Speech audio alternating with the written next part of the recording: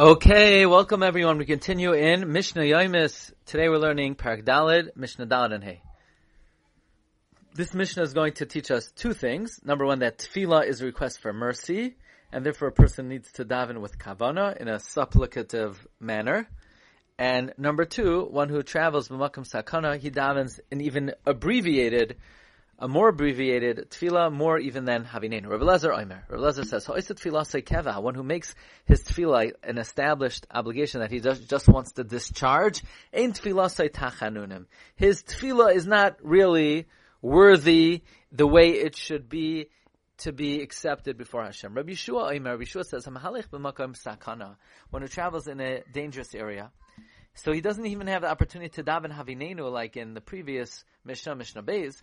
Mispal tefillah k'tar. He davens an abbreviated tefillah. Omer, he says, Hoisha Hashem es amchas she'eres Yisrael. Save Hashem, your people, the remnant of Yisrael. B'chol parashas ha'ibor.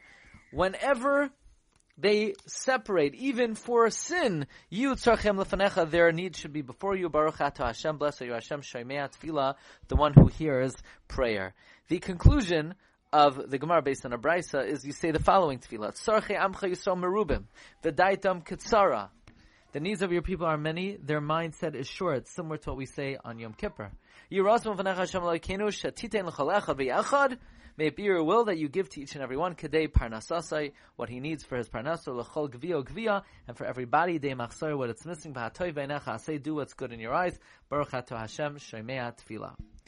Now, you say this while you're traveling. If you could stand, and if you get to your destination and you have clarity of mind, you should repeat the Shemona Esrei. Mishnah Hey.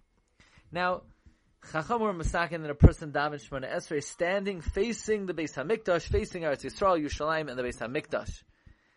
And that is why wherever you are in the world, you face that direction. But what if a person is riding on an animal? If one is riding on a donkey, Yered, they should get off the donkey. If they cannot get off, let's say they don't have someone to hold the animal, and they're afraid maybe the animal will run away, Yachzer es panav. You don't have to descend, sit where you are, turn toward Yerushalayim, toward the Beis HaMikdash, and daven with your head facing that direction. If you cannot face that direction, if you cannot turn your head, Yechavein es liboy keneged Beis Kadashim, you should have in mind, you should imagine virtually that you're standing in the Holy of Holies. Now, the Gemara brings the opinion of Rebbe that regardless of whether you can descend or not, you should sit in your place and daven, because if you get down, you will not have Yishuv Hadas. Rava says halacha is like Rebbe, and therefore the Rambam paskins that if you're riding on a behema, even though you do have someone to hold it, do not descend, sit where you are in order to daven be Yishuv Hadas. Wishing everyone a wonderful day. Bracha v'atzlacha.